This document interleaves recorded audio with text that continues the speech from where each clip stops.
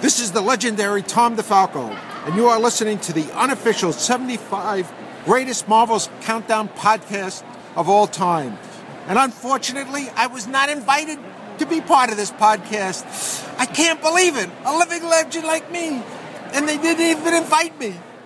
Welcome to episode 1 of the unofficial 75 Greatest Marvels Countdown podcast, the podcast that discusses and examines the 75 greatest Marvel stories as chosen by Marvel readers and published by Marvel Comics itself. The countdown continues every Wednesday until today. Joining us for this final episode is a member of the Horizon Labs Facebook and Twitter group. Welcome back, Lex. Thanks for having me back. It's an honor to be here, especially I didn't realize I was going to be on the number 1 episode until long after we volunteered for everything. I looked at the list and I'm like, oh, wait a minute. I said that one? Yeah, and quite the story it is. The death of Gwen Stacy. So, spoilers right there in the title. Sorry. Yeah, it's hard to discuss it without doing that spoiler. Yeah, even Marvel had left the title of the issue until the last page, just in case, but I think at this point it's a little too late. Officially, it is titled Death of Gwen Stacy, so... Yeah. Well, it's the night Gwen Stacy died. Oh, yeah, sorry. Issue 121. Still, pretty much of a dead giveaway. No pun intended. Oh, yeah, it is a 2-issue story that went from Amazing Spider-Man 121 into 122, written by Jerry Conway, penciled by Gil Kane, inked by John Romita Sr. for the first issue and Tony Mortallero for the second. Colored by David Hunt, lettered by Artie Simek, and edited by Roy Thomas. Cover dates are June and July 1973, with release dates of March 13th and April 10th, 1973. And yes, this is the number 1 story in the countdown. And yeah, the first one has a cover that's Turning Point. And this is the era when we still had dialogue on the cover. And what we've come to refer to as the floating heads of guilt, except I believe in this one they've all got nice frames around them, so it's like the weirdest wall in Spider-Man's house somewhere. Yeah, it's essentially all of his supporting cast. So it's MJ, Ned Leeds, Norman and Harry Osborn, J. Jonah Jameson, Gwen Stacy, Aunt May, and the Robertsons, with Spider-Man saying, "Someone close to me is about to die, someone I cannot save. My spider sense is never wrong, but who? Who?" And not a trick, not an imaginary tale, but the most startlingly unexpected turning point in the web slinger's entire life. How can Spider-Man go on after being faced with almost unbelievable death? And it's actually pretty accurate, which is something that's, funny for a cover of a comic book these days, but this was a major turning point for Spider-Man, which is probably the significance of this particular issue. I was saying I noticed Gwen Stacy dies and they left her dead. I mean, we get clones and alternate universe versions, but this Gwen Stacy, his Gwen Stacy, we don't see her again. Yeah, the original 616 Gwen Stacy has stayed dead for 43 years and counting. Yeah, I think Uncle Ben's the only one who can beat that number, except for Gwen Stacy's dad too, I guess. Yeah, Ned Stacy as well, but Gwen may actually be the person who's still dead who's had the most appearances on the comic page. I'll give you that too. Right. The other ones that have stayed dead, your Uncle Ben's, your Thomas and Martha Wayne's. Mm-hmm. I think the only one that might come close is Jonathan Kent. Mm-hmm. But even he sometimes isn't dead, not because he came back, but because they rebooted continuity and, hey, he's not dead now. Yeah, because we need to kill him again later. Yeah. But also, and Gwen Stacy was such an important character, they haven't been able to leave her alone. She's got her own ongoing comic right now in Spider-Gwen using the alternate universe version of her. Mm-hmm. With Spider-Gwen, there's Gwenpool out there that's had one-shots. Oh, no, she's got her own ongoing, too, but I don't think that's supposed to be the same. That's not Gwen Stacy. That's actually a girl named Gwenpool. Okay. Shows you how far behind on my reading I am. Yeah, well, I don't think they decided that until a little bit after they started publishing it, honestly. Okay. Well, anyway, we should probably run through a quick plot synopsis. Mm-hmm. So the issue opens with Peter, as Spider-Man, looking in on his buddy Harry, who's being visited by Gwen and MJ, and is trying to pull through his second round of drug use. It does tell us later in the issue that he was using LSD. Mm-hmm. And this got my favorite term for it, which I know over on Drunk Pete we still use it as mind soap. Yep. So we see, when Spider-Man takes off the togs, goes in as Peter, we see Norman Osborn is there and stressed, and, Peter's worried that maybe his memory is coming back. Because at this point in continuity, he'd been defeated as the Green Goblin to the point that he'd gotten amnesia and didn't remember that Peter Parker was Spider-Man, and I believe he didn't even remember he was the Green Goblin. No, and that was kind of a thing since he first discovered Peter's identity way back. I don't remember if that was in the Ditko era. It would have to be the John Romita Sr. era, because his identity was unrevealed in the Ditko era, and that's why people have claimed that Ditko left because he wasn't happy with the identity given. Even though I think it's structured well enough, he was the most foreshadowed candidate from the Ditko era. And Ditko has denied it in the very rare interviews that he has done. But yeah, that had been status quo for a while. Every Return of the Green Goblin was when he got his memory back, and then the story resolved when he got the amnesia again. Yep. Well, he's always been a little unbalanced. Yep. And that is what happens here. His memory returns, and, now he remembers that Peter Parker and Spider-Man are one and the same, that he is the Green Goblin, and he essentially blames Peter and Peter's friends for what's happening to Harry. So he comes and kidnaps Gwen Stacy and draws Peter out to a bridge. It's referred to in the text as the George Washington Bridge, although apparently that's not the bridge that Gil Kane drew. Yeah, I believe that's the Brooklyn Bridge they drew, but I haven't been to either of them, so I couldn't confirm that. But I was watching for it on my most recent read-through. The only place where it is specifically identified is when Spider-Man's actually swinging up to it. He says it's the George Washington Bridge, so he might be a little distracted at the moment and got them confused. Maybe. We'll run with that. Yeah. That seems to be the best possible solution.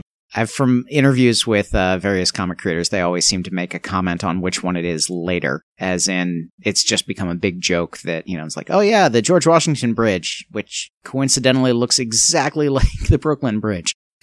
But anyway, the battle starts with Green Goblin on the bridge. Gwen Stacy's up there with him.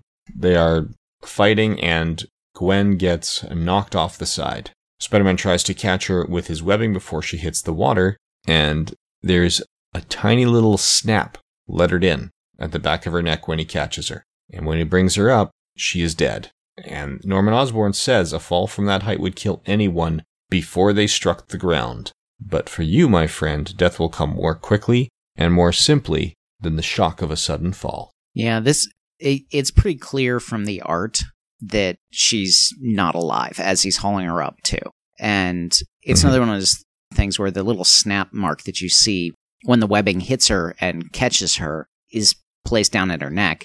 So the text starts to imply that it was the fall itself that killed her and that Spidey only ever caught a corpse. But from what you see in that one actual panel and then later on throughout pretty much the rest of Spider-Man's history, he always, acknowledges the fact that it was him catching her, the force of that snapped her neck. Yeah, and he's a physics major.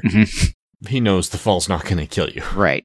Frankly, Norman should too, being a scientist, but unhinged, as we said. Yeah, had Spider-Man's web done the bungee thing that they did in the Sam Raimi films, Gwen Stacy might still be alive.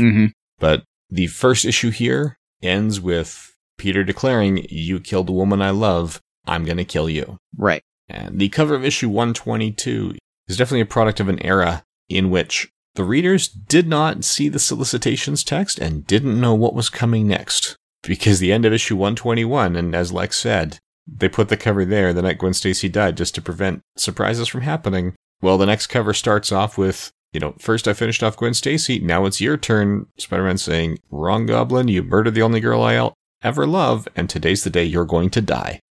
With Peter on the bridge, holding Gwen Stacy's corpse while the Green Goblin is throwing pumpkin bombs with truly horrible accuracy. Yeah, well, he might have moved. Spidey might just be hopping backwards in that cover, but it's definitely a little bit revealing. Although, like we were saying also earlier, with comic book cover accuracy these days, that may not necessarily have been what was going on inside. But if you saw this one on the racks, you probably would pick it up and the one before it. Probably. If that was an option in 1973. Yep. I guess it depends on how many are still left on that spinner rack in 73. Exactly. That's the decade that the comic shop exclusive comic store started. I don't know if it had started at this point. So if they were out there, I would say they were few and far between in 1973. So it would still be, the bulk of the purchases would be done at the newsstand.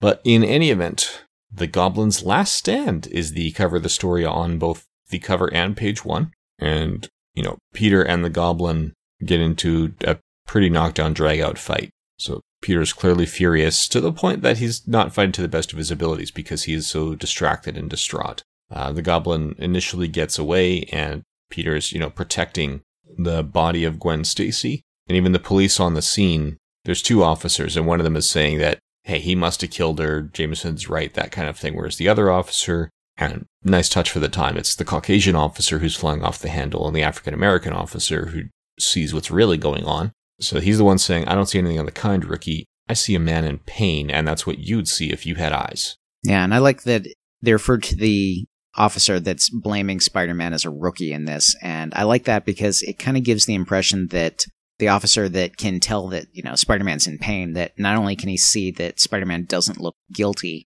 but it's like he's been on the force long enough to notice, oh, Spider-Man's been around and he's actually been helping us, so back off on him. Mm-hmm. Yeah, I do get the way that this is handled. And even that experienced officer steps forward and says, fella, I hate to do this to you, but the ambulance is here. Mm-hmm. Right. And, he's saying, well, Spider-Man killed her, because we know the way Peter handles guilt. Everything that happens to everyone around him is his fault. Yes. The rookie says, Sarge, did you hear that? And the experienced officer says, I heard it, just shut up.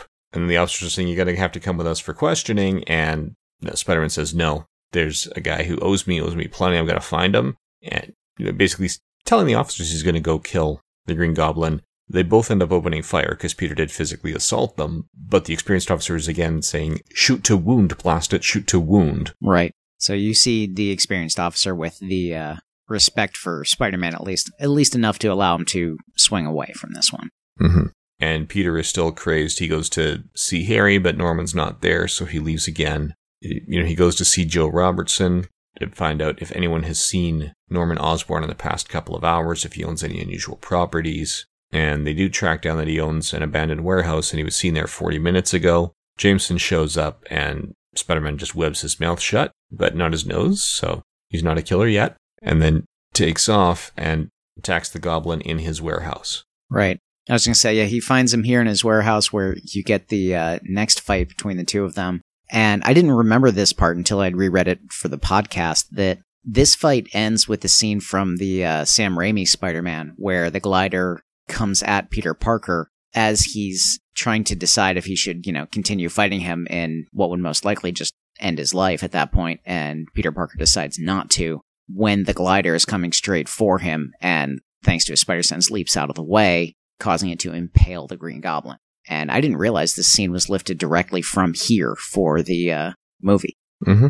Yeah, Comics Code Authority prevented a complete impalement. When he Goblin collapses, it kind of looks like it just sort of crushed his organs and is still around him. But yeah, I think that's just straight up Comics Code Authority. Yeah, it's clear what they intend for that to look like, but there's no blood. Yep. And there is a witness, although this issue does not reveal who that witness is. I don't think I've read the next one. Do you happen to know who that was? Yep, that was Harry. Oh, that was Harry. Okay, so you got to watch. So we see Harry blames Spider-Man for his father's death, as he does in the movie, although it's because he witnesses it, which probably they didn't do in the movie because, hey, Spider-Man would have no mask on. Right. At the time. Exactly.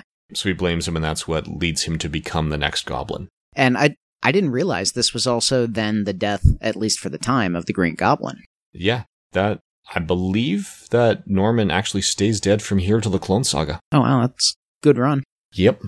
In the epilogue, Peter comes home and finds the, up to this point, pure party girl MJ waiting for him. And, she says she's really torn up, and he's like, what? You wouldn't be sorry if your own mother died. What do you care? You get out of here. I hate sick beds. I wouldn't want to spoil your fun. And this is actually the first step towards adding depth to MJ, because she was straight up party girl up to this point. That she goes to that door, hesitates and looks back, and stays behind. She closes the door, but she's still in there. Yeah, this is one of the nicer pages as far as Mary Jane's concerned, too, because, like you said, going from party girl to adding some depth to her, but this was also just a very nice way to depict, she doesn't say anything after she closes the door.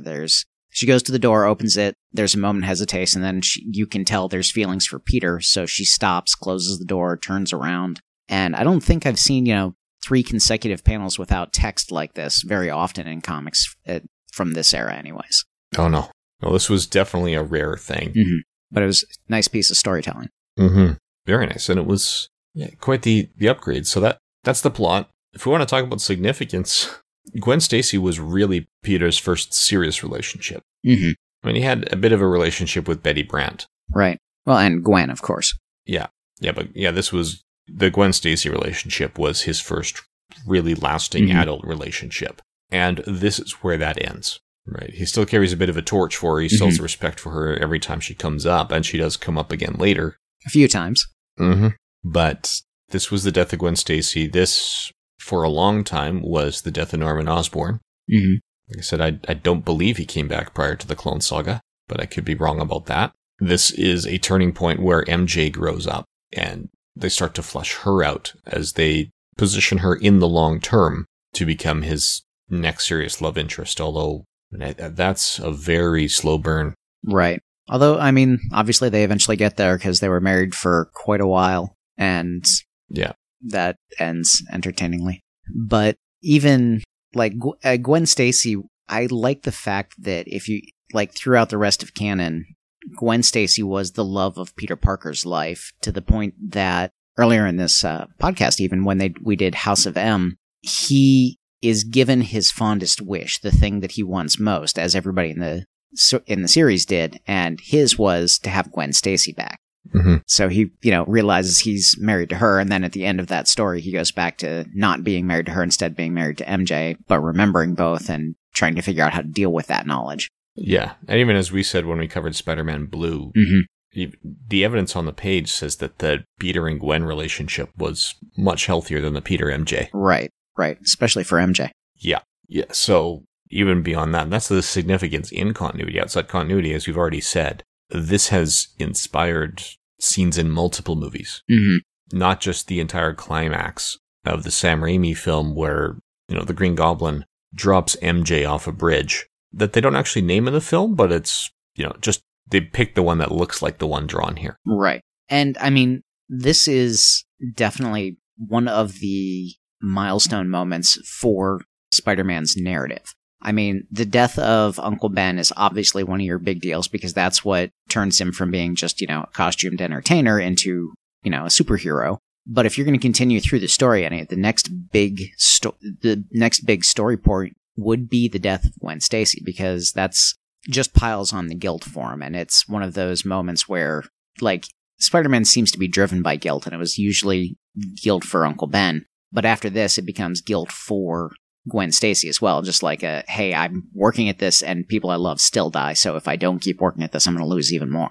Oh, yeah. And I think that's why we see it in so many different mediums. I mean, you see it in the Amazing Spider-Man movie actually depicted it, but anytime he's animated in the animated story, if Gwen Stacy if Gwen Stacy shows up at all, this ends up being how she goes out, and that's usually the reason she's even written in the first place nowadays.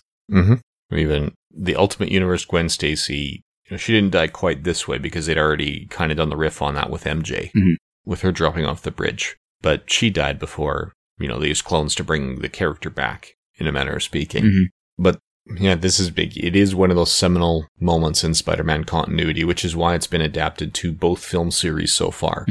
And even beyond that, in a lot of cases, when people are looking back at the comics industry, they break it up into ages. You've got your Golden Age, your Silver Age, your Bronze Age. This is often the signpost that is used to say the Silver Age is over, we are now in the Bronze Age.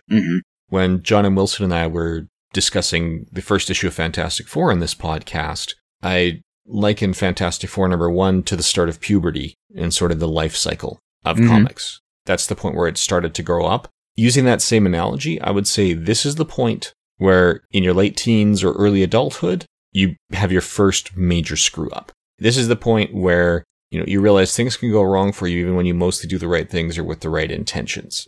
Whether it's getting fired from a job you enjoy because you made mistakes, whether it's messing up one of your relationships because of something you did. Most of us have something you could point to where you say, yeah, I should have done that better. And it was a major learning experience when you bought something up. To me, I think that's what this is. It's the moment when you realize that actions really do have consequences. Right. And the lives of these characters aren't completely invincible. Because up to this point, most major deaths in comics, they were either villains that just weren't popular enough to get written back into the series, or these are characters who were basically created to be dead. Right. Uncle Ben, I think one of the reasons he has stayed dead, just like Thomas and Martha Wayne have stayed dead, is because their deaths are a big part of the makeup of the character. Right. The story's about their death, not about the character. Exactly. Right. If Uncle Ben had survived, Peter might still be an entertainer. Mm-hmm. If Thomas and Martha Wayne had survived, we may not have a Batman. They are fundamental to that. Gwen Stacy was introduced to be Peter's love interest. I mean, it was almost 90 issues before they killed her. And one of the reasons they killed her is because they just didn't know what to do with her. Another one is that, based on the letters pages, she wasn't very popular. You know, people even kept saying, no, he should be with Mary Jane instead. He should be with Mary Jane instead. So they tried restyling Gwen's hair to make her more like Mary Jane to increase her popularity, and that didn't work. Poor Gwen. Yeah, I was going to say, nowadays, though, it's gone the other way, where people can't get enough of her. Yeah, it's like they had no idea that she had fans, and the fans didn't come out of the woodwork until she was dead. And at one point, I read every issue of Amazing Spider-Man to date in sequence off the Git Corp DVD ROMs, and I've got to say, she wasn't a well-defined character. Prior to this, it was almost like she was there just to be, you know, the pretty girl to be on Peter's arm. Mm-hmm. Well, I know personally I wasn't even alive when this comic was published, and I imagine a lot of, you know, modern comic fans are in a similar boat. And Gwen Stacy, up until, I think it was even, we were reading this with Drunk Pete, I had not been particularly familiar with her. Like, I knew the story, everybody knows this happened to him, and everybody knows this was somewhere in Spidey's past, and by everybody, I mean comic book nerds. But I didn't know what Gwen Stacy meant. I knew that, you know, oh, she was that blonde girl Peter used to love before she died. And maybe, you know, a Spider-Man Blue would have come out where I got some sort of history on the character, but the girlfriend of Spider-Man, as far as I knew growing up and up until present, was always Mary Jane. So it wasn't until recently when, with the introduction of Spider-Gwen or some of the other throwbacks to Gwen Stacy, that I was exposed to her. So I think there's a lot of people who are like, oh yeah, I remember hearing about Gwen Stacy, but they don't have the frame of reference for who she really was to see this. Mm-hmm. Yeah, so how were you first introduced to the story? If it wasn't for Drunk Pete itself, it was in that era within the last couple of years, just gone back and saying, oh, let me catch these, you know, important issues and actually read some of them and getting it that way. Like, it definitely wasn't a sitting down and reading from issue 1 up through issue, 121. It was me sitting down and going, oh, this one, I know this is important, pulling this one out, and then going on to the next one for the continuation of the story. Just because this is going to be numbered episode 1, it's the final episode, but if someone finds it later in the feed and don't realize we're counting down, maybe you should explain what Drunk Pete is. Good point. In case you... Drunk Pete would be a Twitter group started by Comic Fiend and Dr. Spidey, where every Saturday night we'll sit down, we'll have a drink, and we'll read some Spider-Man story. Sometimes it's a great classic. Recently in April, we did the April Fool's Month, so we got a whole bunch of his less popular villains like Kangaroo and Grizzly, and just things like that, and we'll go through them. And sometimes we pick out very important issues, and we try to time them with whatever's going on. When Amazing Spider-Man 2 had come out, where they borrowed this Death of Gwen Stacy storyline, we read this issue. Mm-hmm. Okay. Yeah, for me it was, as you said, comic fans are aware of them. When I was in junior high and high school, the first round of Marvel trading cards hit, and one of the sections of that card collection were the Marvel milestones and the major stories, and this made that list. So I was aware it happened because of that. I learned about the existence of Gwen Stacy because her death was a milestone, but I didn't actually read it until this came out in, I believe it was Essential Spider-Man Volume 6. So all my introductions to, well, right up to the point where Harry becomes the Green Goblin, I first read them in those Essential Amazing Spider-Mans Volumes 1 through 7. Mm-hmm. Yeah, with the exception of just a couple issues around where Doc Ock and Aunt May are going to get married that I read in this little digest at one point. So you got to the story pretty much at, like, you actually, I don't know how much is covered in the Essentials, but did you actually get to start more or less with Amazing Fantasy 15 and move all the way through until you got to this part of the story? Yep, that's what the Essential line is it's starting from the beginning and giving you a pretty complete picture. So Essential Spider-Man Volume 1 is just the Spider-Man story from Amazing Fantasy 15, as well as the first 20 issues of Amazing Spider-Man and the first annual. And if you get one of the earlier printings, they put the annual at the end instead of where it belongs in continuity, so if you're reading one of those, pay very close attention to the caption boxes. When it says next up the annual, jump to the back, read the annual, and then come back to read the next issue because the next issue spoils what happens in the annual. Yeah, I wish there was a better numbering system for comic books, just because it'll skip from, the regular line to an annual, maybe to some sort of, like nowadays they use a lot of .1 storylines. Sometimes they'll stick stuff in that goes back a few issues. And I just wish there was some overarching numbered line to cover stories and across different titles and everything like that. Yeah, that's why when I'm reading titles in my database, I've got them listed by series group. So your Peter Parker Spectacular Spider-Man, Web of Amazing are all in the Spider-Man group. And I say, okay, sort by release date. Yeah. That's the best you can hope for usually is release date. But I've seen there's a couple of series where, like, I think it was Hawkeye recently that had issue 15 come out after issue 16. Yeah, and I've seen that before. I mean, the last issue of the original Old Man Logan story was running late. Mm-hmm. So Wolverine 76 came out before 75, but it did involve spoilers. Mm-hmm. I just remember my comic shop guy having to explain to all the Wolverine subscribers, no, you didn't miss one. They really did publish out of order. Yeah. So they just need like a little text box, kind of like the star date that you got out of Star Trek. So yeah, but so that is, for me, that was it. I first read it in the Essentials, which, as we said, at least with the later printings, they do try to put everything in the most readable order for the issues there. And they'll often have crossovers. So like the Nova Essential also has the Peter Parker Spectacular Spider-Man issue, because one of the stories started in Nova and finished there, or vice versa. Right. I believe it actually started in Peter Parker because that one had higher sales, so they were hoping to draw the Peter Parker readers into Nova to give that a shot. Well, I hope they made it. Those were good stories. They were. For the 25 issues that one lasted. So, yeah. I mean, I don't know how much else there is to say. It's well executed. The art is essentially as good as the technology the time allows. Yes. I have never seen an issue penciled by Gil Kane where I wasn't happy with the pencils. Mm-hmm.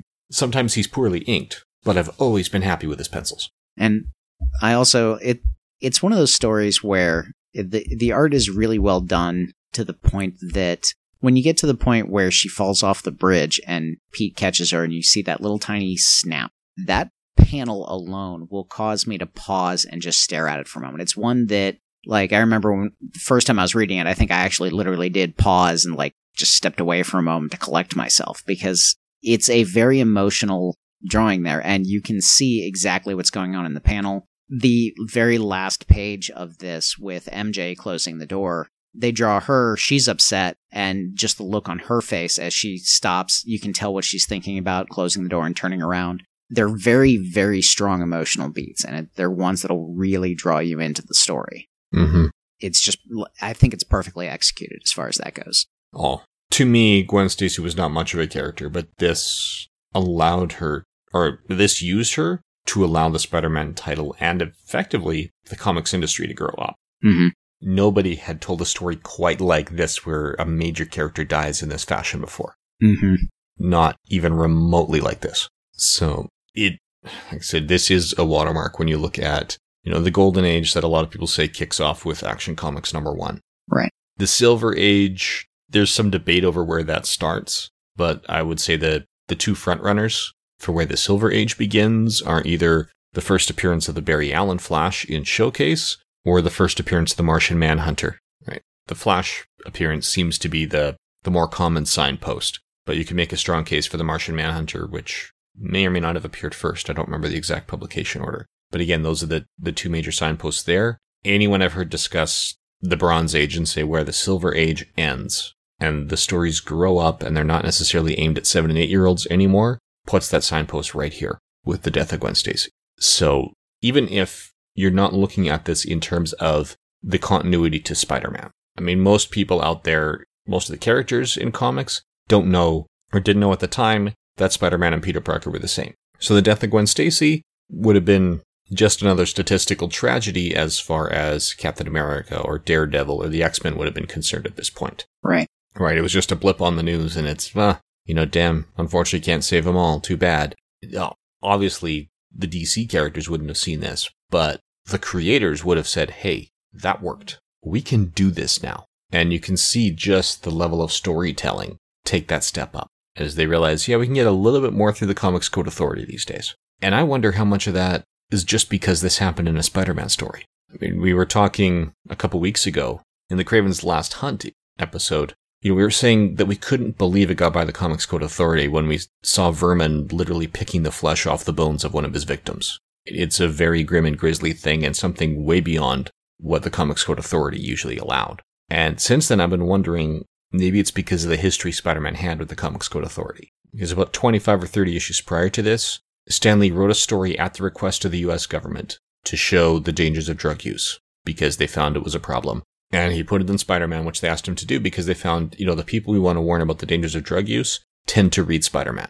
Can you write that story? So he wrote a story where Harry Osborn got into drugs and got seriously messed up by it. And the Comics Code Authority said no, drug use cannot be depicted and would not approve it. And Stan Lee was understandably confused. He's like, the government asked me to do this. It is very, very much an anti-drug story. Right. And they wouldn't put the stamp on us. We said, you know what? We're going to take that risk. And they published 3 issues without the Comics Code Authority stamp of approval. And the sales didn't change. And that was always the fear, is that ever since the Wortham and the Seduction of the Innocent and those trials and the congressional meetings took place, there was the fear that without that Comics Code Authority stamp, retailers wouldn't carry it and the sales wouldn't be there. And then they proved with that story that, if you've got established sales, retailers would take that risk. And people just kept buying the title. So I've always wondered, is part of the reason this came through, even with the snap on there, because the Comics Code Authority was a little reluctant to pull their stamp from Spider-Man because they didn't want that to happen again. Yeah, because at that point you start proving that the Comics Code Authority isn't necessary. Yeah, and then you start to question, what kind of authority are they? Exactly. And it wasn't, I think it was 2008 that the last comic stopped applying for approval from the Comics Code Authority. I think it was Archie was the last one who actually was like, yeah, I guess we don't need this anymore. Yeah, I don't remember if it was Archie or DC, but it was very near the end. Yeah, Marvel did definitely drop out before DC did. Yeah. And Archie just typically doesn't tell stories that cross any lines that they have concerns with. They're more, sure, whatever, rubber stamp. You're not sure, here.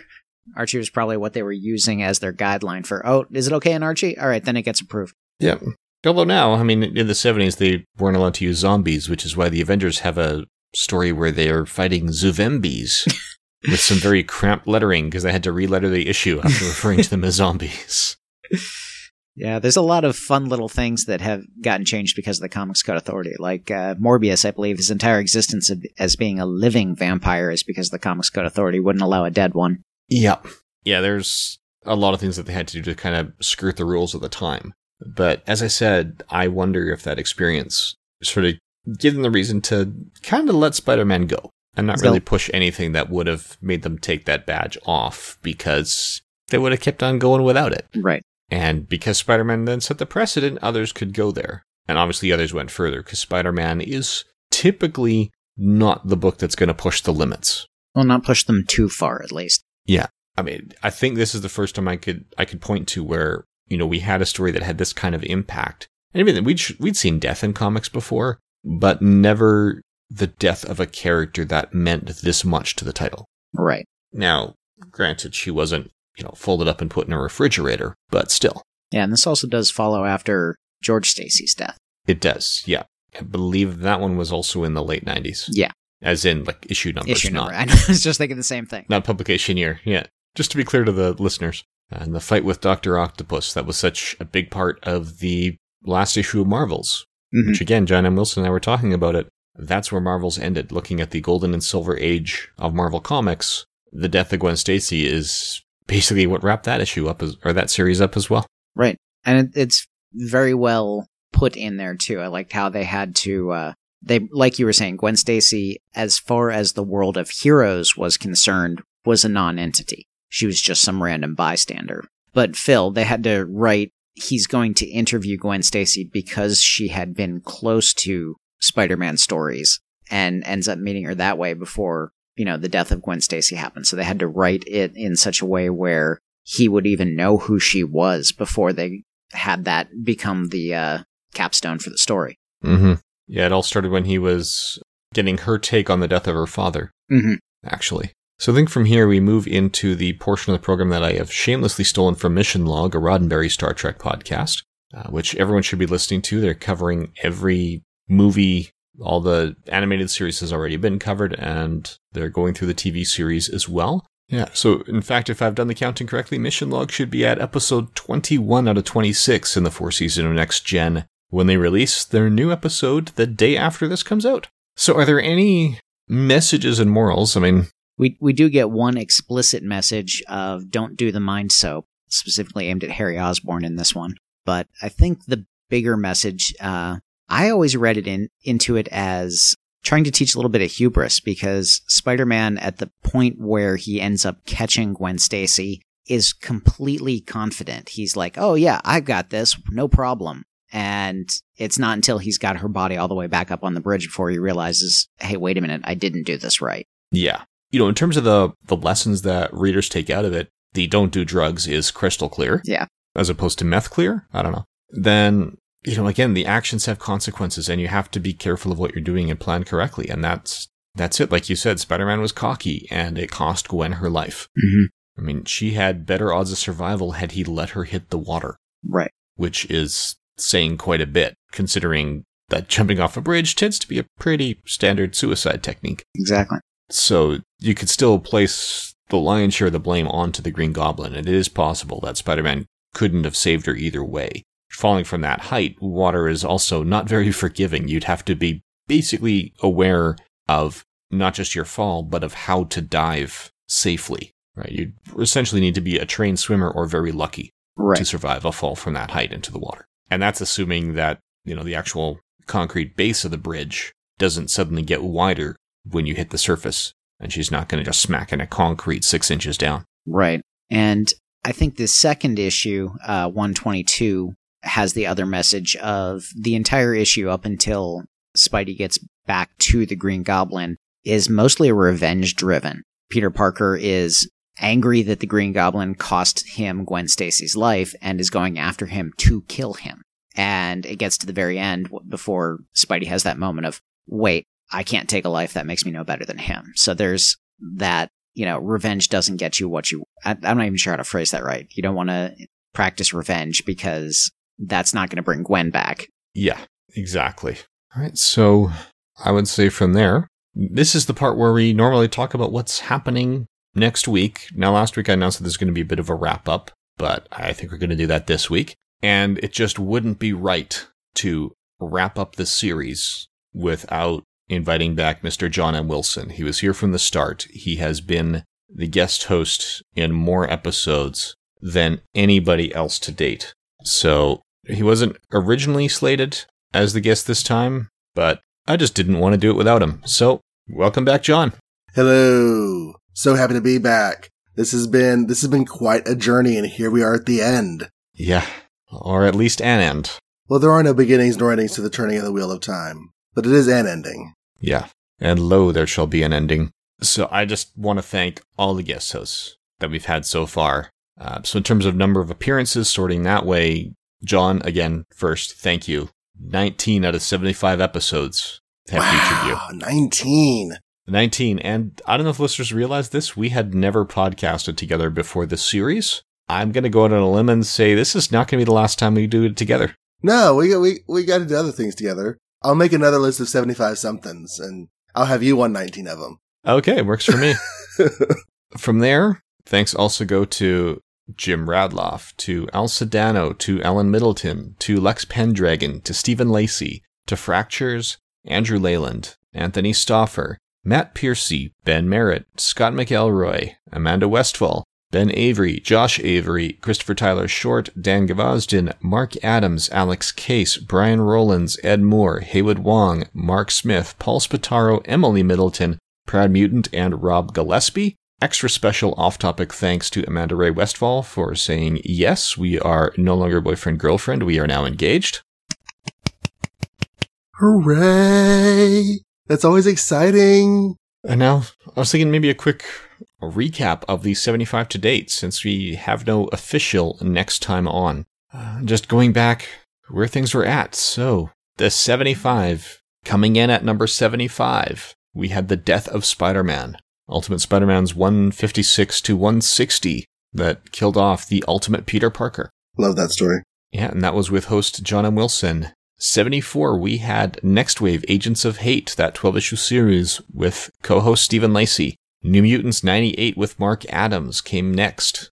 Marvel 2-in-1 Annual number 7 with John, with that great character piece on the thing, even if it wasn't big for continuity. In spot number 71, Fantastic Four 262, which was Assistant Editor's Month, discussed with Andrew Leyland. The Daredevil Man Without Fear miniseries with Andrew Stauffer. Avengers number 4, bringing Captain America back in with Jim Radloff. And I have read that with my son recently, too. So 7-year-old Wilson knows that story now. Coming in at number 68, Amazing Spider-Man Annual, which was, the wedding of Peter and MJ, which I discussed with fiancée Amanda Ray Westphal. X-Factor 87 with Anthony Stauffer. That was the issue where the team sees a psychiatrist, so of course I bring in my buddy who teaches high school psychology. And that was the aftermath of the crossover that's, the name is escaping me, but the first big crossover after the X-Men 2 relaunch. And I've read that crossover now, so I know what they're talking about in that issue. Well, that's good, because I still haven't read that crossover. But I can recognize it's a good issue. Number 66 was Thor 362 with Alan Middleton, which was The Death of the Executioner. Number 65 will not include the list of every issue involved in Spider-Man the Clone Saga, because there were 165 of them. I read them all. Yep. As did Matt Piercy, Christopher Tyler Short, and I. Punisher, Welcome Back, Frank. The 12-issue 2000 relaunch under Garth Ennis with Josh Avery. The Complete New Mutants by Chris Claremont, involving Marvel Graphic Novel number 4, New Mutants 1-54, and the first 3 annuals, discussed with Al Sedano. I know that guy. And I've now read all that again with all of the X-Men context. So my X-Men read-through has passed the end of Claremont's X-Men. I'm a happy person. Oh, nice. Are you happy because you're done with Claremont, or just because you've made it to that milestone? It made it a milestone. I'm not done with Claremont completely because he's still doing the other X books, but I have new Mutants to read now. It's great. Nice. Marvel Comics number 1 with John, which is obviously the oldest one on this list. Silver Surfer Parable that I discussed with Ben Avery, and that and Next Wave are probably the 2 most pleasant surprises I had reading it. Partly because a lot of the higher ranked stories were stories I'd already read, so they didn't have the chance to be surprised by it for this podcast. But yeah, Parable and Next Wave were the 2 stories I had never read that surprised me the most with how much I enjoyed them. Marvel Zombies with Jim Radloff, the original 5-issue miniseries. Iron Man Armor Wars with Alan Middleton. It was Iron Man 225 to 231. Then there's Avengers Kang Dynasty, again with Al Sedano. That's Avengers Volume 3, numbers 41 through 55. Amazing Spider-Man 129. Josh Avery came back to discuss the Punisher again in his first appearance. Now, Al Sedano stepped up for Alpha Flight number 12, which is one that neither of us had read to that point. The person who'd originally signed up, well, unfortunately life happened and he just wasn't available to join us, but we'll try to work with him in another podcast again. And I read that when you were doing the episode, and I have since become an Alpha Flight fan. So I've now read Alpha Flights 1 through 52. Yeah, it is. That was an enjoyable issue. And I've said since then that, when this podcast is done and I can go back and read just for the sake of reading again with the time I have, those issues of Alpha Flight are on the list. Yeah, because there's some build up to it that make it even more, have a larger impact. Yeah, it's good stuff. All right. And then number 55 was the first time Lex joined us. That was for World War Hulk issues 1-5. Also known as City War Hulk. It was a fun story to read. It was a great smash-up issue. Yeah, I think we said it's not so much about the deeper meanings, though they are there, but if you just want a great Hulk smash. Yeah, that's pretty much the deepest meaning there is Hulk smash. Yep. From there, Fractures and I discussed the 4-issue Wolverine miniseries by Chris Claremont and Frank Miller. 53, Avengers Disassembled, discussed with Matt Piercy. 52 was Thor God of Thunder by Jason Aaron and Asad Ribic. So the first 11 issues of that series with Alan Middleton and Ed Moore. Then Jim Radloff and I discussed Deadpool Kills with Deadpool Kills the Marvel Universe 1-4, Deadpool Kill Illustrated 1-4, and Deadpool Kills Deadpool 1-4. I enjoyed that much more than I expected to. I'm not a huge Deadpool fan, but that was pretty good fun reading. That's something I end up saying all the time about Deadpool because he's never been one of the characters that I think, oh yeah, Deadpool, I love that guy, I'm going to go out and read his stuff, but I've yet to read anything by him that I don't enjoy. I always phrase it as, it grows on you kind of like a fungus. You don't really want it there, but once it's there, it just keeps spreading. They have creams for that, Lex. They have Deadpool cream? Yeah, if you want suggestions for a Deadpool story that might turn you off the character, I can provide them. Yeah. Because Because my first exposure to Deadpool was the Civil War crossover, which was incredibly fun. And I stuck with him for a time, but then eventually dropped the title, because I won't get into details now, because this is about the positive and great and the greatest Marvel stories. I don't want to take a time out to just start bashing one. Yeah, certainly not the Deadpool kills. That did have a lot of fun moments and a lot of surprising insight. Yeah, this was actually something going on when he had 2 or 3 ongoing titles. Mm-hmm. Okay, Avengers 57, again with John Wilson, introducing the Vision. One of my favorite Avengers. Yes. Hawkeye by Matt Fraction and David Aja, 1-22 plus the annual with Mark Smith. Which is actually finished now. I don't think it was finished at the time that you had to record and post that episode. It was not. There was one issue yet to come, which had an increased price point with no increase in pages, and I felt just they didn't quite stick the landing. Yeah. So, it's not enough to, I think, knock that story off the list, but maybe knock it down a few steps. I think it definitely brought the series to a good close, I thought, but I didn't think it was enough to... I'm not sure I would agree with you on that. I think it was enough to justify the rest of the series. I don't think it brought it down any, at least. May not have elevated it any further, but... Yeah, I think it could be that, at least in my experience, the longer I have to wait for something, the higher my expectations become, because I think, well, unless it's a case where somebody's getting sick or something like that. Right. But no, I think I agree with you on that one. It didn't need to wait, but it was definitely... It should have been there a little sooner. Wasn't that late because Jim Lee had another baby? Just kidding. Sorry. All right, so we followed up Hawkeye with Giant-Sized X-Men #1, again with John. Then Alex Case and I discussed the Korvac Saga, Avengers 170 to 177. John came back yet again for Amazing Spider-Man 700, kicking off the Superior Spider-Man era, which was a good issue, but I think more from that era could have been on the list. Yeah. We could have easily included at least the first arc in Superior. Or even just put the Superior Spider-Man title on the list somewhere. Somewhere above Clone Saga. Yeah. Yes. All right. And then Fractures and I discussed the Joss Whedon, John Cassaday Astonishing X-Men run, the 24 regular issues plus the Giant-Sized #1. Lex returned to discuss the 9/11 issue of Spider-Man, so Volume 2, Issue 36. In case you're in a good mood and don't want to be in one anymore. Yeah. And then John and Wilson and I discussed Amazing Spider-Man 50, the Spider-Man No More, with the first appearance of the Kingpin, although it's not the Kingpin that put it on the list, I don't think. No, is that really furry sweater he was wearing? And then number 42, Ultimates #1, hit the list, where Stephen Lacey and I decided the intention of the voters must have been the first volume of the Ultimates, so we discussed all 13. And then Stephen and I went from there to Planet Hulk, issues 92 to 105, pulling back the curtain a bit. Those episodes that took place, or that were released a week apart, the first one ran long, so Stephen and I had to reschedule for the second one. They were recorded about 3 months apart. And that's why you get lead time. All right. Then Andrew Leyland and I discussed Fantastic Four number 285, Hero, where a boy set himself on fire to be like the Human Torch. Ouch. Jim Radloff came in to discuss the death of Captain America in the 2004 volume, issue 25, under the pen of Ed Brubaker. And John came back again for the Avengers Kree-Skrull War, Avengers 89 to 97. I enjoyed that. We went really in depth with that. It's a pretty complex plot, and we took it apart. That we did. Matt Piercy came back for Thunderbolts #1, which is one of those ones, if you haven't read it and you're listening to these out of order, read that issue before you listen to the podcast. That and Alpha Flight #12, it should be said, made the list largely because of their shocking endings. Mm-hmm. If you don't know how they ended, read them first. And do your best to not try to find out why it's a shock ending. Oh, yeah. Because some shock endings should be shocks. Mm-hmm. Number 36, Ben Avery of the Agents of S.H.I.E.L.D. podcast. He joined me for the Nick Fury Agent of S.H.I.E.L.D. by Jim Steranko run. Strange Tales 151 to 158, or at least the non-Doctor Strange halves, plus Nick Fury Agent of S.H.I.E.L.D. Volume 1, issues 1 to 3 and 5. Then Scott McElroy, a.k.a. Dr. Spidey, and Ben Merritt, a.k.a. Comic Fiend, as Lex mentioned earlier when we were discussing Drunk Pete, joined me for Amazing Spider-Man 31 to 33 of Volume 1, the Master Planner arc. Avengers Ultron Unlimited came in at number 34, with Haywood Wong and I discussing Avengers Volume 3, 19 to 22, written by Kurt Busiek.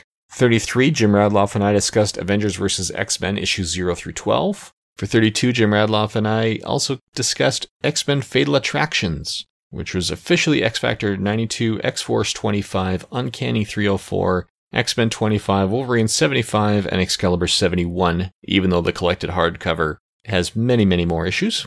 Alan Middleton and I discussed Thor number 337 at number 31, which was the introduction of Beta Ray Bill. Al Sedano and I discussed Incredible Hulk 181, and I think everyone agrees that's there because it was the first significant Wolverine and for no other reason.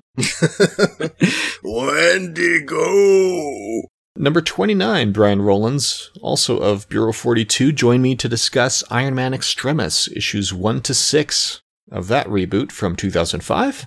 After the film came out, I started reading the Invincible Iron Man story, that the series was online, or on stands at the time. But it was not long before I was like, you know what, I need more. So I went back to the beginning of the other series that was going and got the Iron Man Extremis hardcover, or paperback at that time, and read through it. And from there all the way forward. But yeah, that Extremis, I love that Extremis. Yeah, very well done. Our story number 28. Lex Pendragon joined us again for Spider-Man Blue. Seems very familiar with this story. Yeah, I was going to say, you seem to put your hand up and volunteer for a lot of Spider-Man stories on this list. I've read a lot of those. Most of the classics I end up reading, probably also mostly because of Drunk Pete, so I could probably get Ben and Scott in to do some of those too with us if we ever have to go back through them again. Yeah. Well, who knows? Maybe they'll list it or put it on the top 100 list 25 years from now, and we'll go through it again. There we go. Number 27 was Spider-Man Maximum Carnage. Or do we want to call it Spider-Man Red Cartridge? From that Genesis game that seems to be everyone's favorite memory of that story. The story that took me off Spider-Man comics. Yep. Yeah, that was Dan Gvozden and I discussing that one. Dan Gvozden, of course, being the Dan Gvozden of Amazing Spider Talk. Then John and I discussed House of M and spot number 26. Al Sedano came back for Death of Captain Marvel from Marvel Graphic Novel number 1. And for the Warlock by Jim Starlin run, Strange Tales 178 to 181 and Warlock 9 to 15. Which you can hear him discuss in much greater detail over at Resurrections and Adam Warlock and Thanos podcast. You may hear other familiar voices on there. I don't know what you're talking about. The number 23, Fantastic Four, the Galactus Trilogy, issues 48 to 50 of the original Fantastic Four volume with John M. Wilson. Or the 1 and 2 halves of G, since it wasn't really. But yeah, we talked about that. Yeah, it's a 2-issue story spread over 3 issues. And not in decompression. No, it's a 2-issue story that's just been like offset from the covers of the issues. It started before the cover of 49. But anyways. Yeah, side effect of major story compression. Rather than stretch a half-issue portion of the story out to a full issue, they just started the next story. They can do that. They're making the rules. It's 1966. Now, number 22 was X-Men Age of Apocalypse with Amanda Ray Westphal, which was actually the first one that we recorded after meeting Tom DeFalco, who was editor-in-chief when that came out. So, which is when he recorded that podcast bumper that you've been hearing. And it's, also at the same time, he signed my copy of the Marvel 75 Years Omnibus that went along with this list. So my copy has been autographed by Tom DeFalco and Stan Lee. Nice. So when do we get them on the podcast? We've got DeFalco on there. Stan Lee has announced he's no longer coming to Canada, and I would have hit him up for a bumper, but that was my first con, and no. For the lineup they had, this was a convention where the celebrity guests included, for the photo ops, included Stan Lee, included 6 former cast members of Joss Whedon's Buffy, a couple Firefly people, 3 or 4 Doctor Who people, plus former Stargate, Star Trek Voyager and Deep Space Nine people. Which con was this? It was the 3rd annual Edmonton Comic Con. So it's the local con, the Edmonton Entertainment Expo. And when they were doing the photo ops, the instructions were, if you're here for Stan Lee, line up over there. If you're here for anybody else, line up on that side. And the Stan Lee line was bigger. I'm not surprised. I waited in a line like that when I went to Toronto. My family got their picture taken with Stan Lee. So I think that may have been, if that wasn't his actual last visit to Canada for that, for Fan Expo 2014, I'm not sure. I think it was close at that point. So yeah, I think 2015 was his last. Because it was after we saw him in Edmonton that he announced that his currently scheduled cons, including the Toronto appearance, were the last times he was going to appear in Canada. Mm-hmm. So he made it to Edmonton once, so I'm glad we got the photo and I got the autograph. And even the autograph, they were keeping that line moving, and it was still long. Mhm. And there was 4 people in there. There was, the guy who gave you the rules, don't talk to him, don't ask any questions, we don't have time.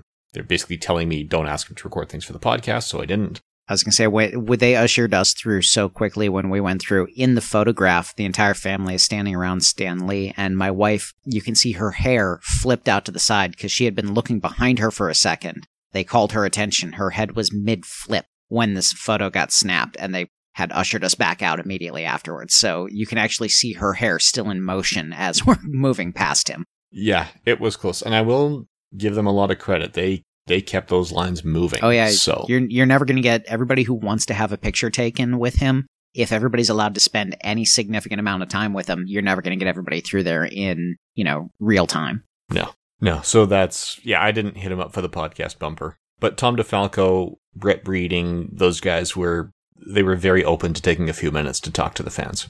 So anyway, following Age of Apocalypse, we had X-Men, God Loves Man Kills, Marvel Graphic number 5. Such a good story. Oh yeah. Again, discussed with Jim Bradloff twice, in fact, because that was that and Avengers 57 were 2 of the 3 ones where my MP3 Skype recorder crashed and caused re-recordings. Then John and I discussed number 20, Top 20, Secret Invasion, issues 1 to 8. Is that the one we disagreed on? I liked it more than you. No, that was House of M. House of M. Okay.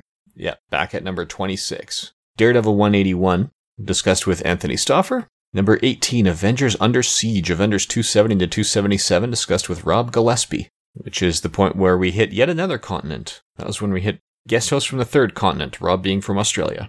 Good. The Kid Who Collected Spider-Man, which was half of Amazing Spider-Man 248. I believe it was actually the shortest story, or it's either that or, yeah, that would have been, I think, the shortest single story we discussed. It was the only time we discussed less than a full issue, with Paul Spataro and Andrew Leyland, who are 2/3 of Listen to the Prophets, a Deep Space Nine podcast over at Two True Freaks, which you may or may not hear me on in the near future. And by that I mean we've already recorded the episode, it's just not out yet. Are you part of the panel now? Just to fill in backstory for people who listen to the Prophets, it was originally Paul Spataro, Andrew Leyland, and Sean Engel. Unfortunately, Sean Engel has passed away. So they've decided to keep it going, although they haven't released all the episodes that Sean recorded with them. They did a couple episodes with just the 2 of them, and then for the next, foreseeable future, they're just doing rotating guests. Okay. So I was brought in for rotation on the 2 episodes covering the last 2 episodes of Season 2 of Deep Space Nine. Gotcha. Yeah, they keep on putting out episodes that have him in there. Even a new podcast that has him in it. And I'm just like, wow.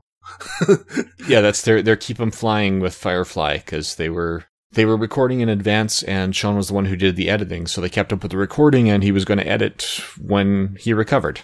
Gotcha. But as it turns out, Paul Spataro had software which also recorded all the conversations, so they still have them, and they've decided to keep going. Without that, they would not have continued, because they would not re-record any episodes that had been recorded with Sean. Right. That makes sense. You can cut all or most of that out. I just wasn't sure what the situation was there. You know what? I think I'm going to leave that in, because Sean was a loss to the podcasting community, and he deserves some respect. And there's actually, we will hear his voice again on the Silver Screen Superheroes podcast I do by the end of the year. We had agreed to get together and discuss the Green Lantern film, and we didn't actually get a chance to record a full episode about it, but we discussed that on the record when we were wrapping up my guest spot on his Just One of the Guys, a Green Lantern podcast. So I've decided that when I cover the Green Lantern film, most likely this September 2016, I'm going to release that portion of our conversation as part of that episode. Good. That's the one with Ryan Reynolds? That's the one with Ryan Reynolds. Sorry, that's the one he went out on. Yep. Now, number 16, Stephen Lacey, who with Andrew Leyland make up the core of the Fantastic Cast, discussed Annihilation. The Fantastic Cast is another great podcast if you want to do a sequential read of the Fantastic Four. That's a phenomenal companion. Or you might want to listen to it even if you're not doing the read-through, just because they're that entertaining. Then we get a string of John M. Wilson, 3 episodes in a row. Hulk number 1, Fantastic Four number 1, and Captain America Comics number 1 make up 15, 14, and 13 on this list. So, Yeah, so John wasn't just here for the first episode of this podcast. He was there for a bunch of first issues on the podcast. I like origin stories. I like history. I think he just likes the number 1. I'll give you a number 1. All right. Well, he wasn't there for story number 12, Avengers number 1. For that, Mark Adams joined us. To be fair, though, I have just recently podcasted that with my daughter over at our other show. Just recently being a loose term. We've also got Secret Wars 1 to 12 with Lex Pendragon at number 11. We hit the top 10 with Amazing Fantasy 15. Guest host Scott McElroy and Ben Merritt. Then number 9, Captain America Winter Soldier, which are issues 1 to 14 of the aforementioned Ed Brubaker run with Alan and Emily Middleton. John and I came into Marvel's number 1 in story number 8, and again we decided to discuss all 4 issues of that miniseries rather than just the first issue. Infinity Gauntlet, issues 1 to 6 with Tyler Short, came in at number 7. And then John and I discussed 2 episodes that may have had the greatest lead time of anything that was recorded for the series. Oh yeah, because I just called you and I was like, so, I've gotten to this far in my X-Men read through. I'm going to go ahead and take notes and I'm ready to record whenever you want to. And we're like, well, let's go ahead and do it. Yep. So those episodes released in the last week of April and the first week of May of 2016 were recorded on June 19th, 2015 for X-Men Days of Future Past and the Dark Phoenix Saga. I'm almost to follow the mutants for the record in my read through because of the Apocalypse movie that's coming out. But yeah, back in the days whenever my read through was young. And then the last 4 episodes were recorded almost sequentially and fairly recently. Fractures and I recorded Daredevil Born Again about Daredevils 227 to 233. Just after we recorded episode 3 about Amazing Spider-Man, Kraven's Last Hunt. From Amazing 293 and 294, Spectacular Spider-Man 131 and 132, and Web of Spider-Man 31 and 32. And that one had Fractures, Scott McElroy, Ben Merritt, and Dan Gvozden. Last week, Proud Mutant, or Neek, and I discussed Civil War, issues 1 to 7. And then mere moments ago, you heard our discussion of Spider-Man, The Death of Gwen Stacy from Amazing Spider-Man 121 to 122. Oh, snap. So this series has been a lot of fun for me. It is probably the most creatively rewarding podcast I've done, and I have done a number of them now. So, unfortunately, it's also the most time-consuming, so I don't think I will ever do a weekly with guests format again. Yeah, I can only imagine. Because the logistics have been interesting, we'll put it that way. And it's not like, an issue a week with a guest, but you have 8-page story here and a 8-year story over there, and it's just crazy. Yeah, these 75 issues represent a grand total of 697 comics. It's amazing that you were able to get all of them in time to even do some of the episodes that we've had. Yeah, I started reading about 3 months before the first episode hit. I started reading mid-September of 2014 and got the first episode out December 31st, just because I felt compelled to start the series by the end of that year, but wanted the maximum lead time. So that's the reason it's been released every Wednesday, is not so much because it's New Comic Day, but because 2014, December 31st ended on a Wednesday. The December 31st thing was buying myself as much time as I could. That's the date I chose. Had that been on a Sunday, this would have been every Sunday for the last 75 weeks instead. I think it's nice coming out on New Comic Book Day, though. I've always enjoyed that. Yeah, it's a happy coincidence. And I should say it wasn't every Wednesday. I do apologize due to sick toddlers and the fact that my fiance and I were reading the same copy of Age of Ultron. That episode came out 2 days after it was due because we just hadn't recorded it yet on the official release date. So that one was recorded, edited, and released that Friday. Still, I think 1 out of 75, that's still not just a passing grade, that's still an A. Oh no, you missed 1 by 2 days out of 75 episodes. I don't think I've ever put out 75 episodes of anything on time. So good job. I don't know. I've done about 300 podcasts so far, and I've had a grand total of 3 of them come out late. And all 3 of those irk me to no end. I really helped try to make things late for you, though, by getting your recordings well after the last minute. Some of them, but hey, they all made it. So, yeah, we're truly never impressive. a guest host on a late episode. All right. Anyway, so again, guys, thanks for coming on. Listeners, stay subscribed to the feed. There has been discussion of coming back, and we will, with some voices you've heard, some voices you haven't. We've decided that either there are more than 75 Marvel stories worth discussing, or that there are some Marvel stories worth discussing that should have ranked on this list instead of things that did. So I will not promise a frequency because we don't have lead time. Nothing has been recorded or set up. And therefore nothing can ever officially be late. Yep. But there will be some just random appearances of episodes discussing things that could have been on here but weren't. Things like Marvel's licensed comics, none of which made the list, or Max titles, which didn't make the list. I mean, there's one particular podcast I'm not going to name because we haven't discussed it in 10 months. Want to make sure things are lined up. But a well-respected podcaster that John may or may not have recorded with last night, and I have been talking about doing the first 6 issues of JMS's Supreme Power. There have also been conversations about, chunks of the G.I. Joe series and whatnot. So, again, no promise for frequency,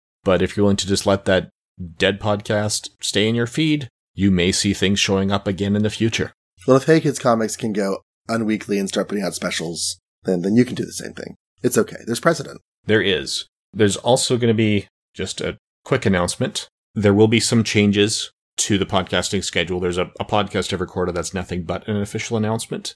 But I need to streamline my time now that I'm engaged with a couple kids in the house, the youngest of whom is 3. I will continue to podcast about comics on the last Wednesday of every month in Comic Book Physics. I will continue to podcast about X-Files, although instead of doing an episode every 2 weeks, at the end of our Season 3 coverage, when we start Season 4, that's going to become a monthly podcast, but each month will cover a complete disc of either the DVD or Blu-ray collections. So instead of doing 2 to 3 episodes a month, or 26 episodes a year, we are now going to be going to 4 episodes a month, plus the odds and ends with the crossovers. So even though the podcast will come out less frequency, they will cover more and that series will finish sooner to scratch my TV itch. And the movie itch, there's a lot of movies I love that I want to discuss, and I find my collection is growing with movies I want to watch, but part of podcasting and working for Bureau 42 is to give myself an excuse to watch stuff. If I stick to just superhero movies, a lot of these movies are going to sit there and never get watched. So Silver Screen Superheroes is only going to run through the course of this year. Come January 2017, its spot on the schedule is going to be replaced with Make Me Watch It. There will be open voting with the list of every movie I own but have never seen, which is a feature film. So a minimum of 40 minutes. You can vote for any or all movies that you want to hear me discuss, and we'll be podcasting about it. So once a month, I will do either the title with the most votes or something that's tied for the most votes, as well as random interstitial episodes. Can we donate movies to that? Well, it's got to be something I have access to. So if we mail them to you. That's one option. Something I have been toying with, or an idea I have been toying with that I might as well discuss now just because it fits in. I have considered setting up a Patreon for all of Bureau 42's podcasts, and I was thinking that one of the reward levels would be you name anything that's in the Canadian iTunes store, and that can be added to the list and discussed, just so long as I have access to it. If it's Canadian iTunes or Canadian Netflix, then you can essentially put it on the list and join us for the podcast. And that's, like I said, that's been an idea I've been kicking around as a potential Patreon reward. I don't know if there's interest in Patreon for Bureau 42's podcasts or not, especially with this one wrapping up its weekly run. So we'll take feedback on that at bureau42podcasts@gmail.com if you've got ideas. I think the idea that if you have to watch it, somebody else should have to watch it with you. So I like the idea of somebody donating and has to watch and then star on the podcast with you.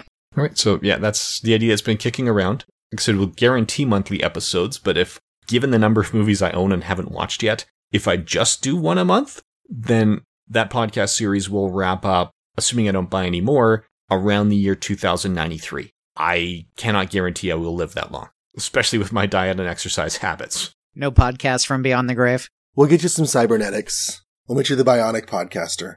That one will have randomly released interstitial episodes. I did send out initial voting to make sure that all the spreadsheets work. So I can tell you that when that one kicks off, it's going to kick off with the title that's received the most votes to date in one of those episodes, which is the typical episode where I sit down and look at one movie, and that will be the 1963 Doctor Who and the Daleks, with Peter Cushing as Doctor Who. Oh. That was so pretty, though. Yeah, the first one that appeared in color. Early on, we will also have a comparative podcast, because one of the episodes I had never seen, or one of the movies I owned but had never seen, was Alfred Hitchcock's remake of The Man Who Knew Too Much. I'd only seen his original. We had friends over to visit, and that's the movie they chose to watch. So now I've seen both, and they'll have a comparative podcast of that out around the time of launch, and perhaps some more, because there will also be some guest hosting. Anyone who's interested in being a guest, you can talk to me, especially if you've got your own podcast and some experience and know how it works. I'm totally open to that, and when guests come on, they can look at the complete list of titles, but it doesn't matter how the voting is going. You say, I want to discuss that one, and that's the one the guest hears, or guest discusses. So, and of course, John and Lex, you are both welcome to take part in that one. That'll be fun. Sounds like fun. Definitely. All right, so that's where things are at for that. If you miss Silver Screen Superheroes, well, believe it or not, there are still a couple of superhero movies I've never watched, so you can vote them up on the list. But anyway, feel free to plug or to vote for this and any other shows you listen to on iTunes and on Stitcher. It really does help them get noticed. So guys, would you like to discuss the merits of, say, Avengers Inspirations or More Than Bits at this point? Well, I think More Than Bits is actually wrapped at this point, so that one's gone. Okay. Okay. This is my summer of podcasting. I'm going to be doing a lot of different stuff. I hope. My plan is to do a lot of different stuff and revisit a lot of my shows. So Avengers Inspirations is going to have regular releases. The New 52 Adventures of Superman has already resumed recording with a sort of a Volume 2 setup. We're going to be looking at the stories that take us into Rebirth with Superman. That's Al Sedano and I teaming up on that. This month, you'll be seeing the release of several quote-unquote lost episodes of Amazing Spider-Man Classics, because there are things happening with that show in a new form. But check out the lost episodes of Amazing Spider-Man Classics coming out this month. Recorded 5 years ago and brought to your listening pleasure, because I am never late either, just like Blaine. And I'm resuming my Golden Age reading, so hopefully that'll mean I'll be able to get some Golden Age Superman episodes out. But yeah. I plan to do a lot of stuff with my microphone this summer, and hopefully you'll be along for at least some of it. I know I will be. Okay. So with that, yeah, vote for that and any other shows you listen to. All right. So everyone, thanks for joining us for the series. And as I said, and Blaine, thank you for doing this series. It's been a joy to listen to every week. Oh, thank you. I appreciate that. But no, this was a fantastic work that you did. I mean, talk about adding to the volumes of geek culture and comic fandom. This is an accomplishment, and it's really cool, and it's something that I refer people to. So very happy to be a part of it. Proud of you. Like I don't know, really, really proud that you were able to get this done. It's really, really cool. Yeah, I'm quite happy with that part as well.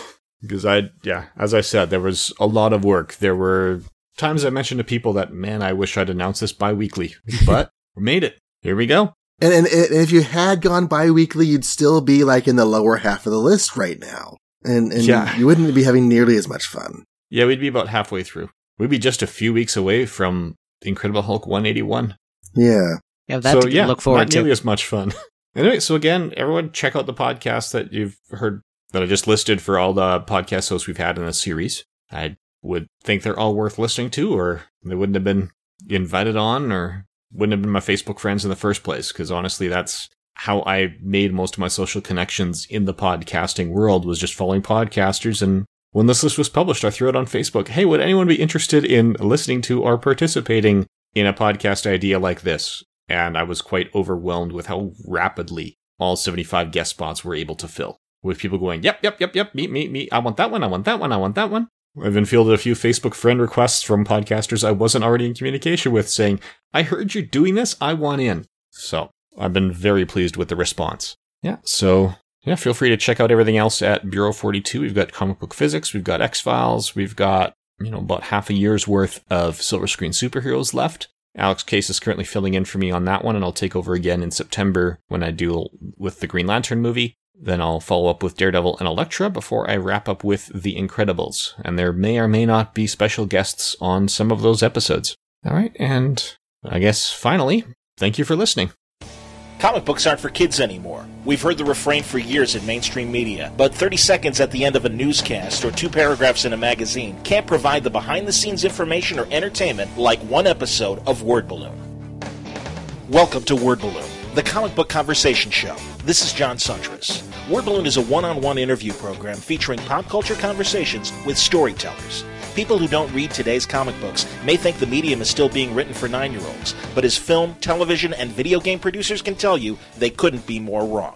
These writers and artists are just as entertaining talking about their process as they are producing the stories they make. Listen to a sample episode and discover why Word Balloon leads the way in pop culture entertainment coverage.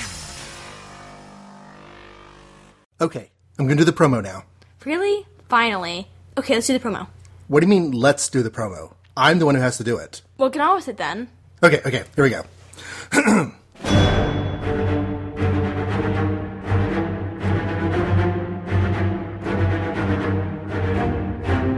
Iron Man, the Incredible Hulk, the Mighty Thor, the Captain America. Wow, being dramatic there, aren't we? Do you think it's too much? Should I back off? No, you're fine. You're good. Okay. You've seen the Earth's mightiest heroes in the Avengers franchise of films. Now you can enjoy the stories that have inspired those films through the magic of comic podcasting. Magic of podcasting? You sure about that one? Well, yeah, because, we're awesome. Like, magic. Only without actually seeing any magical things. Just go with it. Okay. Don't forget to tell them what we're actually doing on the show. Oh yeah, okay. So join Lily Wilson, the awesomest teenage comics fan in the world, as her father takes her through all the early comics that feature characters from the Avengers franchise of films. And some that aren't in those films yet, but will be, because we started with Ant-Man before he had a full film. Oh, well, yeah. And don't forget Spider-Man. He's not the Avenger, but he's there.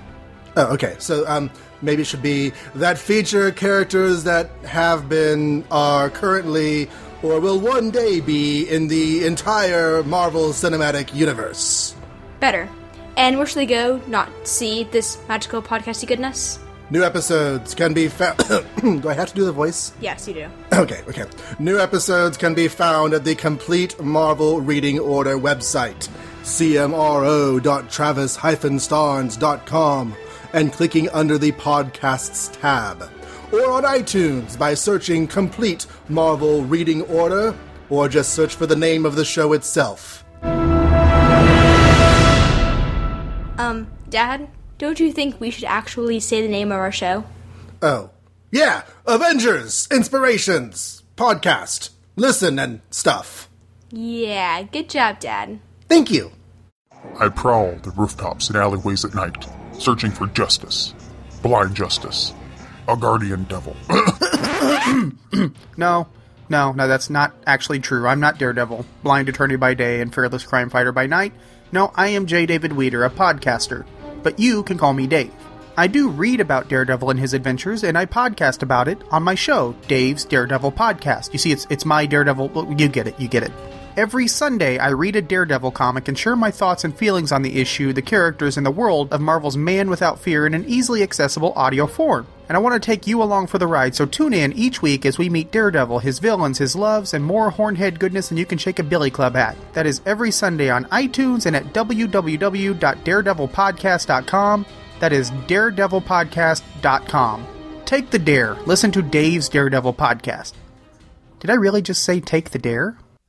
Here at Quark's, customer satisfaction is our primary concern. I'd say we just found our way into a wormhole. I'm Kira Nerys. Lieutenant Commander Worf, reporting for duty, sir. You're the best crew any captain ever had. This may be the last time we're all together. This will shortly become a leading center of commerce and of scientific exploration. And for Starfleet, one of our most important posts. It is quite simply, Commander, the journey you have always been destined to take. Sensors are not functioning. We've lost all contact with the space station. What the hell is happening out there? Shields up. Damage report. Battle stations. I'm Captain Benjamin Sisko. Welcome to Deep Space Nine. Listen to the Prophets, a Deep Space Nine Two True Freaks presentation with Sean Engel and Andrew Leyland. And now with 100% more Paul Spataro. The Fantastic Arse is your guide to the Fantastic Four from the beginning of the Marvel Age of Comics in 1961 onwards. Each week, Steve Lacey and Andy Leyland cover every issue, spin-off, guest appearance and cameo, and more. And in 2015, we begin our journey through the decade that taste forgot, the 1970s.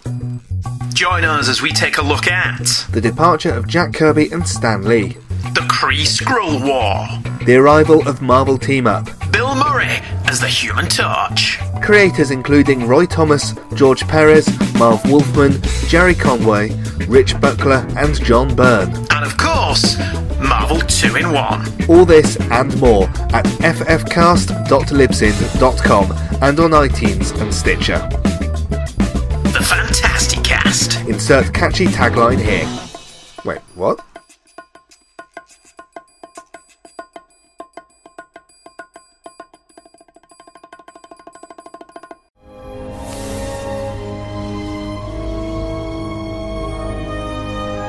Kal-El, you have travelled far. One journey has ended. A new journey is about to begin. Hey everybody, Magnus here. I do a podcast called Trennis Magnus Punches Reality. What I do is spend 6 episodes talking about comics, movies, and TV shows, but all that stuff gets put on hold every 8th episode so that I can talk about Smallville. Smallville's the most underrated live-action adaptation of Superman in all of history. Smallville's my favorite version of Superman apart from the comics, and so every 8th episode I put Smallville under a microscope. Listeners all around the world have been shocked to discover just how awesome Smallville truly is and just how well it holds up to critical scrutiny. I've recently finished what most people regard as Smallville's first run, with the conclusion of the mighty 3rd season of the show.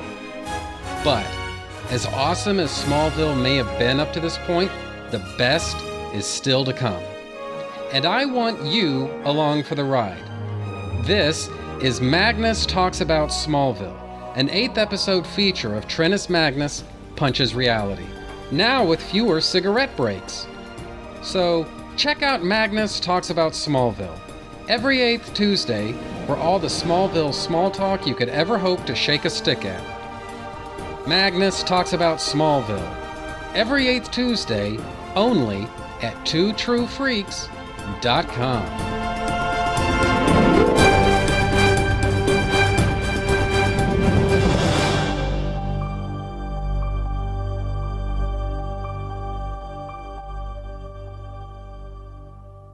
Guys, we finally developed our time machine.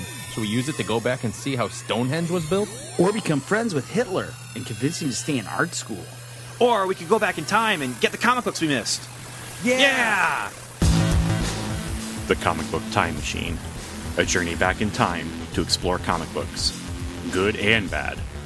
Whether from 7 decades ago or 7 days ago. Join our journey at comicbooktimemachine.com.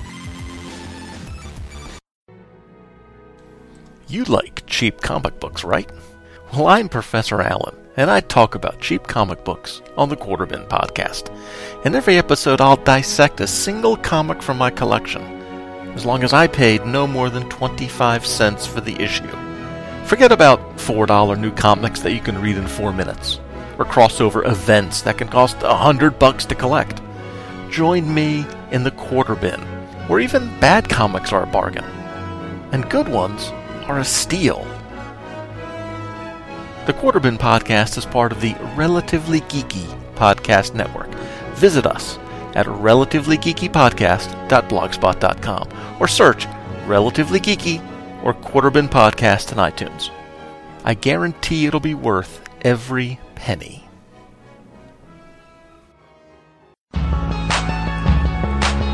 In February 2014, a new podcast dedicated to the Marvel Comics character Adam Warlock debuted. And the internet broke in half. Well, not really. Far from it, to be honest. But a few of you actually noticed, and we thank you for that. Over the course of 2014, we covered all of Adam's Silver Age adventures, and have started on his Bronze Age solo series, as well as his current appearance in 2 Thanos specials. But it's time for a change. So I'm sad to announce that episode 20 will be the last episode of Resurrections and Adam Warlock Podcast. However, I am pleased to announce that in 2015, we will premiere the first episode, which we will call Episode 21, of Resurrections, an Adam Warlock and Thanos podcast. Yes, the show is continuing, but now with more Thanos. Each month we will have John M. Wilson on as we cover an issue of Warlock, and the other episode of the month, we will continue to have Brian Zeno on to cover Thanos' appearances, starting with Captain Marvel 25. So join us in 2015 for Resurrections, an Adam Warlock and Thanos podcast, now with 20% more Thanos. This is an imaginary podcast, which may never have happened. The Shortbox Showcase. But then again may have. About a father and daughter. I'm Professor Allen. And I'm Emily. Who came from Ohio and talked about comics. Walking Dead. Tintin. Black Lightning. White Tiger. It tells of their rise to glory, when the great guests were yet to be booked. Let's put it this way, Shogun Warriors wasn't going to win any Eisners. And the great feats of editing not yet performed. This is Ultra 7, this is Ultraman Jack, and this Ultraman Taro, and this Ultraman Leo, and this of how they spoke at length. This continuity is really the brainchild of nitpicking nerds the world over. But to be fair, the best kind of confession is the Force confession. And reviewed in brief tales that explore creatively the bounds of a given character's history. Red Sun is wonderful with a very strange ending. Of brilliant creators before their fall from grace. This is the era where Miller is at the height of his creative and artistic powers, and the ability of strong writing to encapsulate and transcend its time. Flash of Two Earths by Gardner Fox. This is an imaginary podcast. Aren't they all? Shortbox Showcase is part of the Relatively Geeky family of podcasts. Check us out on the web at relativelygeekypodcast.blogspot.com or search in iTunes for Relatively Geeky or Shortbox Showcase. And remember, we're not experts. We're just family. Hey, Michael. Hey, Dad. We need to record another new trailer. Another one? Yes. You know that we read comics and then talk about comics, because as we've established, talking about comics you've not read is just dumb. Yeah, and you make me do it every Thursday. Well, we've moved. Have we? Yes, we have outgrown our old location. I don't feel like I've moved. And we have now moved to twotruefreaks.com. What was that again? twotruefreaks.com. Hey Kids Comics, still every Thursday at twotruefreaks.com. Hi folks, Sean Engel here. And Strange Disembodied Voice here. And we're here to talk about the new direction going on over at Just One of the Guys, a Green Lantern podcast. Like our in-depth coverage of the Howard Chaykin pen, Guy Gardner Collateral Damage. No, because that book was utter shit. But we are moving into the Judd Winick run on Green Lantern, where we'll get stories about psychotic ring wielders, teenage sexual identity issues, and Kyle becoming a nearly godlike being. And yet, still not as weird as Guy Gardner's Warrior phase. Yeah, you may have a point there. Plus, we'll be covering the ancillary books that came out at the same time, including Circle of Fire, 1001 Emerald Knights, the Black Circle Green Arrow crossover, and so much more. Which will easily make up for not covering Collateral Damage. Also, if you're subscribing to the show via iTunes, be sure to go to Two True Freaks Presents Just One of the Guys to make sure you get new episodes updated weekly. So, they kicked you off the main feed? No, they just streamlined it, so the Two True Freaks proper shows would only be on it. Are you sure it's not because Scott doesn't want a Green Lantern podcast on the network? No. In fact, he's spoken very glowingly about the show. I mean, he's even offered to come on and do a guest bit. He said he really likes it, and despite his fact that he doesn't like Green Lantern all that much, he's come check out Just One of the Guys over at twotruefreaks.com and subscribe in iTunes at Two True Freaks Presents Just One of the Guys. You'll be glad you did, or double your money back.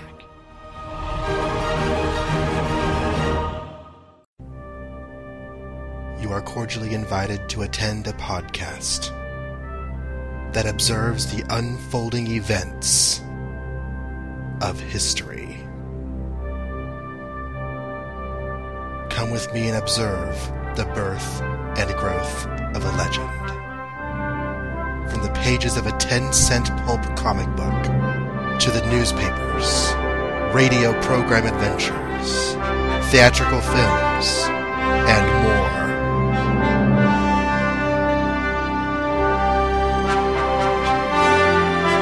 Witness the dawn of the superhero.